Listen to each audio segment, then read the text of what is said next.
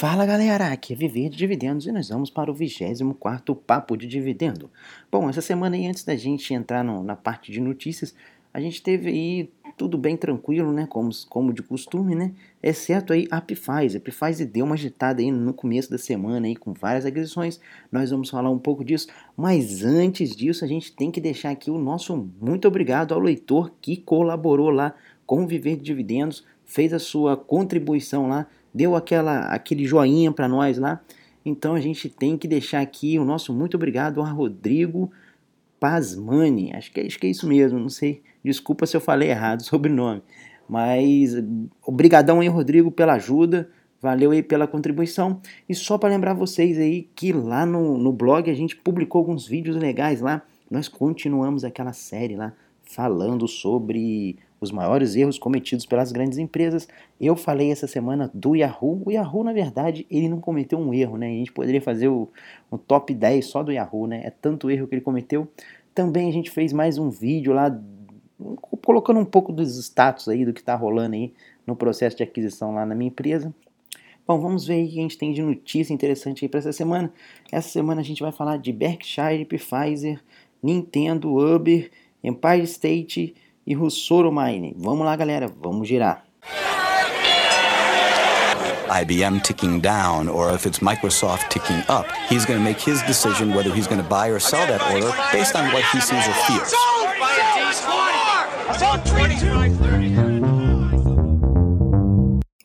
A gente começa aí na segunda-feira de manhã com a Merivation subindo 19%. É isso aí, ó. No pré-market a Merivation já subiu ali uns 19%. Isso foi por conta do anúncio ali que rolou da Pfizer. A Pfizer disse que ia comprar a Merivation por $81,50. Isso dá aí aproximadamente uns 14 bilhões de dólares. É uma baita de uma aquisição. A Pfizer, que já é aí a maior farmacêutica, né, do mundo, se eu não me engano, comprou aí a Merivation, que também não é nada pequenininha ali nos Estados Unidos, e as duas aí vão ficar muito, mas muito grande. Mas a Pfizer não está só com essa aquisição, não. A Pfizer fez mais um anúncio essa semana, os caras estão bem agressivos aí no mercado. Eles já fizeram várias aquisições ao longo do tempo, né? Então eles sabem como o caminho das pedras nisso aí, né? Mas eles anunciaram também que estariam comprando todo o negócio de antibióticos da AstraZeneca. A AstraZeneca faz um antibiótico molecular e ela tem focado em outras áreas. Então, esse aí foi mais baratinho, né, vamos dizer assim. Não saiu 14 bi não, mas a Pfizer vai pagar aí por ele já adiantado, né, 550 milhões de dólares e em janeiro vai completar ali 175 milhões, somando tudo ali, vai dar aí 850 milhões de dólares arrecadados ali pela AstraZeneca, pela venda desse segmento aí, né? Com isso, a Pfizer vai vender mais 4 medicamentos que estão dentro aí desse setor aí da AstraZeneca, e a outra aquisição de 14 bilhões, a primeira que eu falei, deve rolar aí, deve ser concluída em torno aí do quarto trimestre aí desse ano, mais ou menos. Então, tem bastante aí coisa aí rolando aí na conta da Pfizer. Vamos ver aí como é que vai ser essa sinergia entre as empresas aí. Para quem é acionista aí da Pfizer, tem que ficar atento sempre com essas aquisições, né? Geralmente eu costumo começar a falar do mercado europeu, mas por conta dessa agitação aí que a Pfizer aí fez aí essa semana, a gente acabou aí trocando a ordem das coisas. Mas vamos ver o que rolou aí de mais interessante lá na Europa. Bom, a gente pode destacar aí, basicamente assim, no plano político, né? Teve os 3 maiores países do bloco europeu, a gente fala aí de Alemanha, França e Itália. Eles se reuniram lá na Itália para estudar aí uma tentativa de impedir o colapso do bloco após a saída da Inglaterra e ver qual vai ser os próximos passos aí, principalmente aí na questão econômica. A gente teve aí, pelo menos aí que a gente viu aí nos boatos aí da mídia, né? Cada um estava querendo alguma coisa, né? Como de costume lá na Europa, né? Cada um defendendo os seus interesses, né? A Angela Merkel, que é a chanceler alemã, estava focada ali em fazer uma Europa melhor, solidificar um pouco mais o bloco. O Renzi, que é da Itália, estava com a intenção ali de trazer um pouco mais de voz para a Itália dentro do bloco, com a saída da Inglaterra. Ele vai acabar assumindo ali um papel um pouco mais expressivo dentro do bloco, o que é bom para o mercado italiano como um todo. E o Hollande, que é da França, estava com a intenção de expandir o bloco. A ideia para ele é duplicar os investimentos em toda a Europa. Então aí a gente vê aí três cada um querendo ir para um lado. Eles precisam de sentar mesmo e conversar para ver para que lado realmente eles vão conduzir o bloco aí nesses próximos anos pós-Brexit. Bom, a gente tem aí para falar da Lyft. A Lyft é uma concorrente do Uber, ela atua ali no mesmo segmento do Uber. Para vocês entenderem, a Lyft está sendo procurada direto aí, tá rolando aí várias notícias de que a Lyft seria comprada, que fulano de tal está interessado, não sei o quê. Chegaram no CEO da Lyft, perguntaram se eles estavam vendendo a Lyft e tal, eles falaram, ó, direto chega alguém aqui querendo comprar a Lyft, a gente está aberto a ouvir propostas, é isso que ocorre, por isso que rola esses boatos, mas a Lyft não está à venda no momento, a gente segue o nosso plano aí de expansão e tal. Aí, dessa semana agora foi o CEO do Uber que acabou falando sobre a aquisição da Lyft, mas na verdade o Travis Kalanick acabou, vamos dizer assim, matando aí qualquer possibilidade do Uber vir a comprar a Lyft. De acordo com ele, seria muito ruim por conta de controles regulamentares, né? Ia acabar criando um cartel ali dentro dos Estados Unidos e acabar atrapalhando aí a operação até do Uber aí nesse sentido. É claro, ele precisa de ter um concorrente e ele optou por deixar a Lyft, já viu que a Lyft não vai incomodar ele nesse sentido, então vamos deixar eles quietos ali no canto deles. E o Uber disse que, mesmo assim, se ele tivesse que comprar o rival, ele não pagaria mais do que 2 bilhões, né?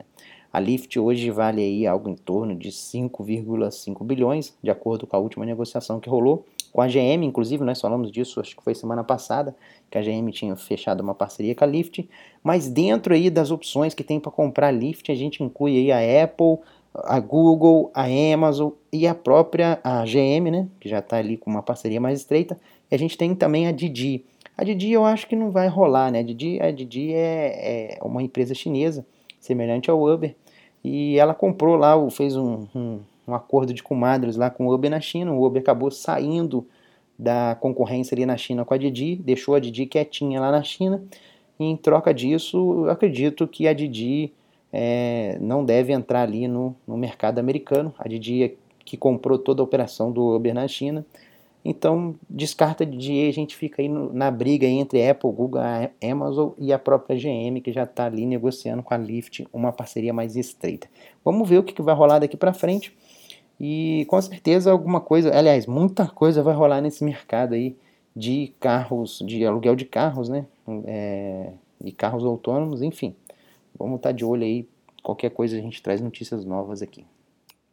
E uma notícia boa aí para os grandes sites da internet, como o Facebook, Instagram, Twitter e o Snapchat. O Pokémon GO chegou aí no pico de acessos, vamos dizer assim, e o que tem acompanhado aí nos últimos dias aí, nessa última semana, é que o número de usuários ativos usando o aplicativo tem caído cada vez mais.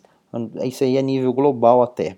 Então eles já estão achando aí que essa taxa de engajamento aí já chegou no pico, no máximo, e daqui para frente a gente vai ver até quando que o Pokémon vai se estabilizar aí, qual vai ser a base de usuários aí mais constantes que o Pokémon vai ter. A gente sabe que jogo, né, não é uma coisa que você consegue ficar ali no topo para sempre, né? O pessoal acaba se enjoando de jogar, então a empresa tem que lançar sempre novos jogos, fazer novos produtos para manter ali o público ali sempre ativo. Agora o grande desafio vai ser qual vai ser o próximo jogo da Nintendo, né? Então a expectativa fica muito alta em cima deles, como eu falei desde o começo, né? O problema não é o Pokémon já é um sucesso. Agora a gente tem que ver qual vai ser o próximo passo da Nintendo. E a gente teve aí um anúncio também aí de aquisição aí por parte de investidores do Catar. Investidores não, né? Os sheiks lá do Catar compraram 9,9, vamos colocar aí, quase 10% do Empire State Building. Empire State Building fica lá em Nova York, todo mundo conhece, né? Um dos maiores prédios aí do mundo. E ele pertencia a um REIT, é o Empire State Realty Trust, e foi vendido aí esse percentual aí do REIT para o grupo de investimento do Catar, que agora é dono de praticamente aí 10% do Empire State, está na mão dos sheiks. Então, quando você for lá em Nova York visitar o Empire State, aquela graninha que você paga para entrar lá, agora não fica mais ali no bolso dos americanos, vai lá para os árabes. E olha que notícia maneira, vamos dizer se essa moda pega, né? Essa moda podia pegar aí, principalmente aqui nas terras tupiniquins.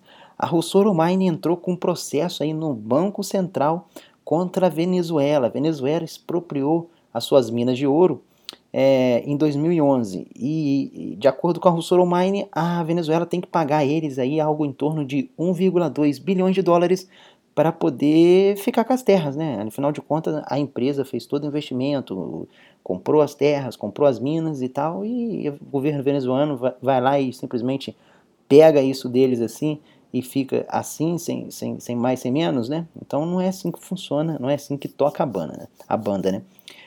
O mercado ficou um pouco empolgado com a notícia, né? A Rossoro Mine ali teve uma alta aí considerável aí no mercado no dia que fez o anúncio. Mas assim, de modo geral, está bem longe aí de que a Venezuela deve pagar alguma coisa desse tipo, uma vez que ela não é a primeira aí que ganhou o processo contra a Venezuela. Na verdade, ela não ganhou, né? Ela entrou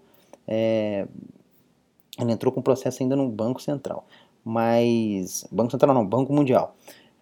Já tem uma outra empresa, a Cristalatex, que está aí, que essa já ganhou 1,4 bilhões de dólares, a Venezuela tem que pagar eles e até hoje não pagou, né? Essa moda podia pegar, né? Porque nós brasileiros aí tivemos aí um prejuízo gigantesco com a Venezuela e vamos dizer ainda mais também com os bolivianos, né? Essa grana aí que eles pegaram nossa aí da parte da Petrobras, confiscaram um monte de empresa lá brasileira, isso daí não pode ficar barato, o governo brasileiro tem que cobrar isso, porque é dinheiro nosso, é dinheiro do contribuinte, e algum dia eles vão ter que pagar isso. Quando a petralhada sair do governo, a gente tem que cair em cima deles aí para cobrar isso daí. Não pode ficar barato não. E agora, voltando lá para os Estados Unidos, né? Bom, olha a doideira que o governo americano está querendo fazer. A gente sabe aí que no começo do ano, o governo brasileiro criou uma maluquice chamada aí de partilha de CMS. Funciona assim para vocês entenderem. Não sei se vocês lembram, rolou muita notícia disso aí dentro aqui do mercado brasileiro, mas hoje atualmente, quando você vende alguma coisa no varejo, digamos, você tem um site de e-commerce e, sei lá, ele está situado ali em São Paulo, e você vende para um cliente lá na Bahia. Aquele imposto que você vendeu fica ali onde está a sua empresa, em São Paulo. A partilha do ICMS, ela vai mudar esse conceito. O que ela faz? Ela passa a cobrar o ICMS, aliás, o ICMS passa a ser arrecadado lá no estado de destino, onde está o cliente. Por exemplo, o cliente está na Bahia, então ali na Bahia é que vai ser captado esse imposto. Esse imposto fica na Bahia. E essa maluquice aí que eles criaram no Brasil está emplacando agora também nos Estados Unidos. Levaram uma proposta lá, os republicanos levaram uma proposta lá no Congresso americano, e a ideia deles é implantar aí essa cobrança aí do imposto no destino e não mais na origem, como é hoje. A gente sabe aí que foi bem conturbada essa mudança aí, deu bastante trabalho aí para os comerciantes. Eu que trabalho com desenvolvimento de software, eu sei que não é fácil fazer esses cálculos aí de partilha de CMS, fazer isso no sistema, fazer essas mudanças, a gente teve que correr para fazer essas adaptações, foi mega complexo, mas a galera americana aí coloca aí a barba de molho, porque realmente aí vai começar a ficar um pouco mais burocrático as coisas por lá também, né? E para finalizar aí a nossa parte de notícias, a gente tem um anúncio aí de que o Warren Buffett não, né? Acho que ele já tá tão velhinho que nem sei se ele deve estar indo aí fazendo operações no mercado. Sei lá, né? Tem que pesquisar sobre se realmente ele está em atividade. Mas o fato é que a empresa ali que ele administra, a Berkshire Hathaway, comprou aí, fez mais uma compra e chegou agora com 15% do controle da Phillips 66. A Phillips 66 é uma refinadora de petróleo, ela refina petróleo, e o Warren Buffett comprou aí algo aproximado aí em torno de 54 milhões de dólares em ações. Ele comprou 704 mil ações a um preço médio de 77 dólares cada ação. E isso daí foi uma operação que rolou em 2 dias, né? As ações devem ter dado uma disparada maneira.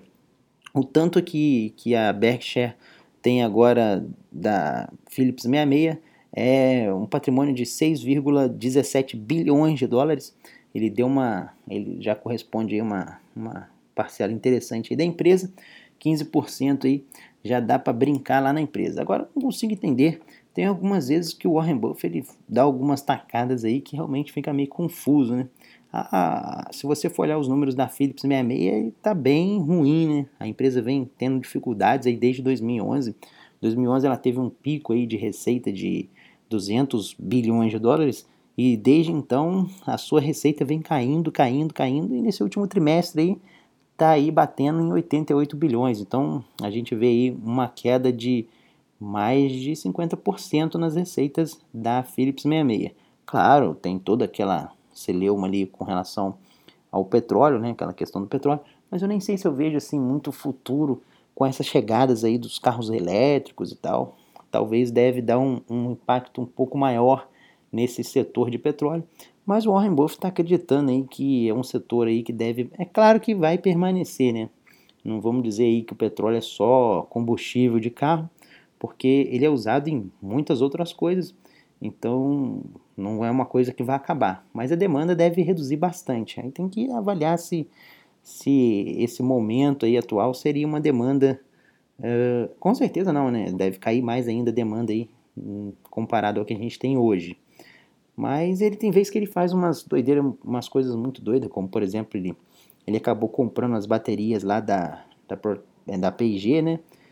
Que eu até não sei, deve ter o que? 1 ano e meio mais ou menos. A P&G passou toda a Duracell para o colo dele. E assim, bateria é uma coisa que também tá ali com os dias contados, né? Mas vamos ver aí no que vai rolar, ele deve ter alguma coisa em mente aí. Mas talvez é como eu falei, às vezes agora ele não tá nem operando mais ali na Berkshire. E né, às vezes é algum funcionário maluco lá, tá fazendo alguma cagada aí, enfim. Tem que acompanhar agora quem é acionista aí, tem que ficar atento aí, porque se fosse realmente assim, se o Warren Buffett, se a gente tivesse certeza que é ele que está operando, tudo bem que a gente daria ali pelo histórico que ele tem, né? A gente pode dar até um certo conforto ali como acionista, né?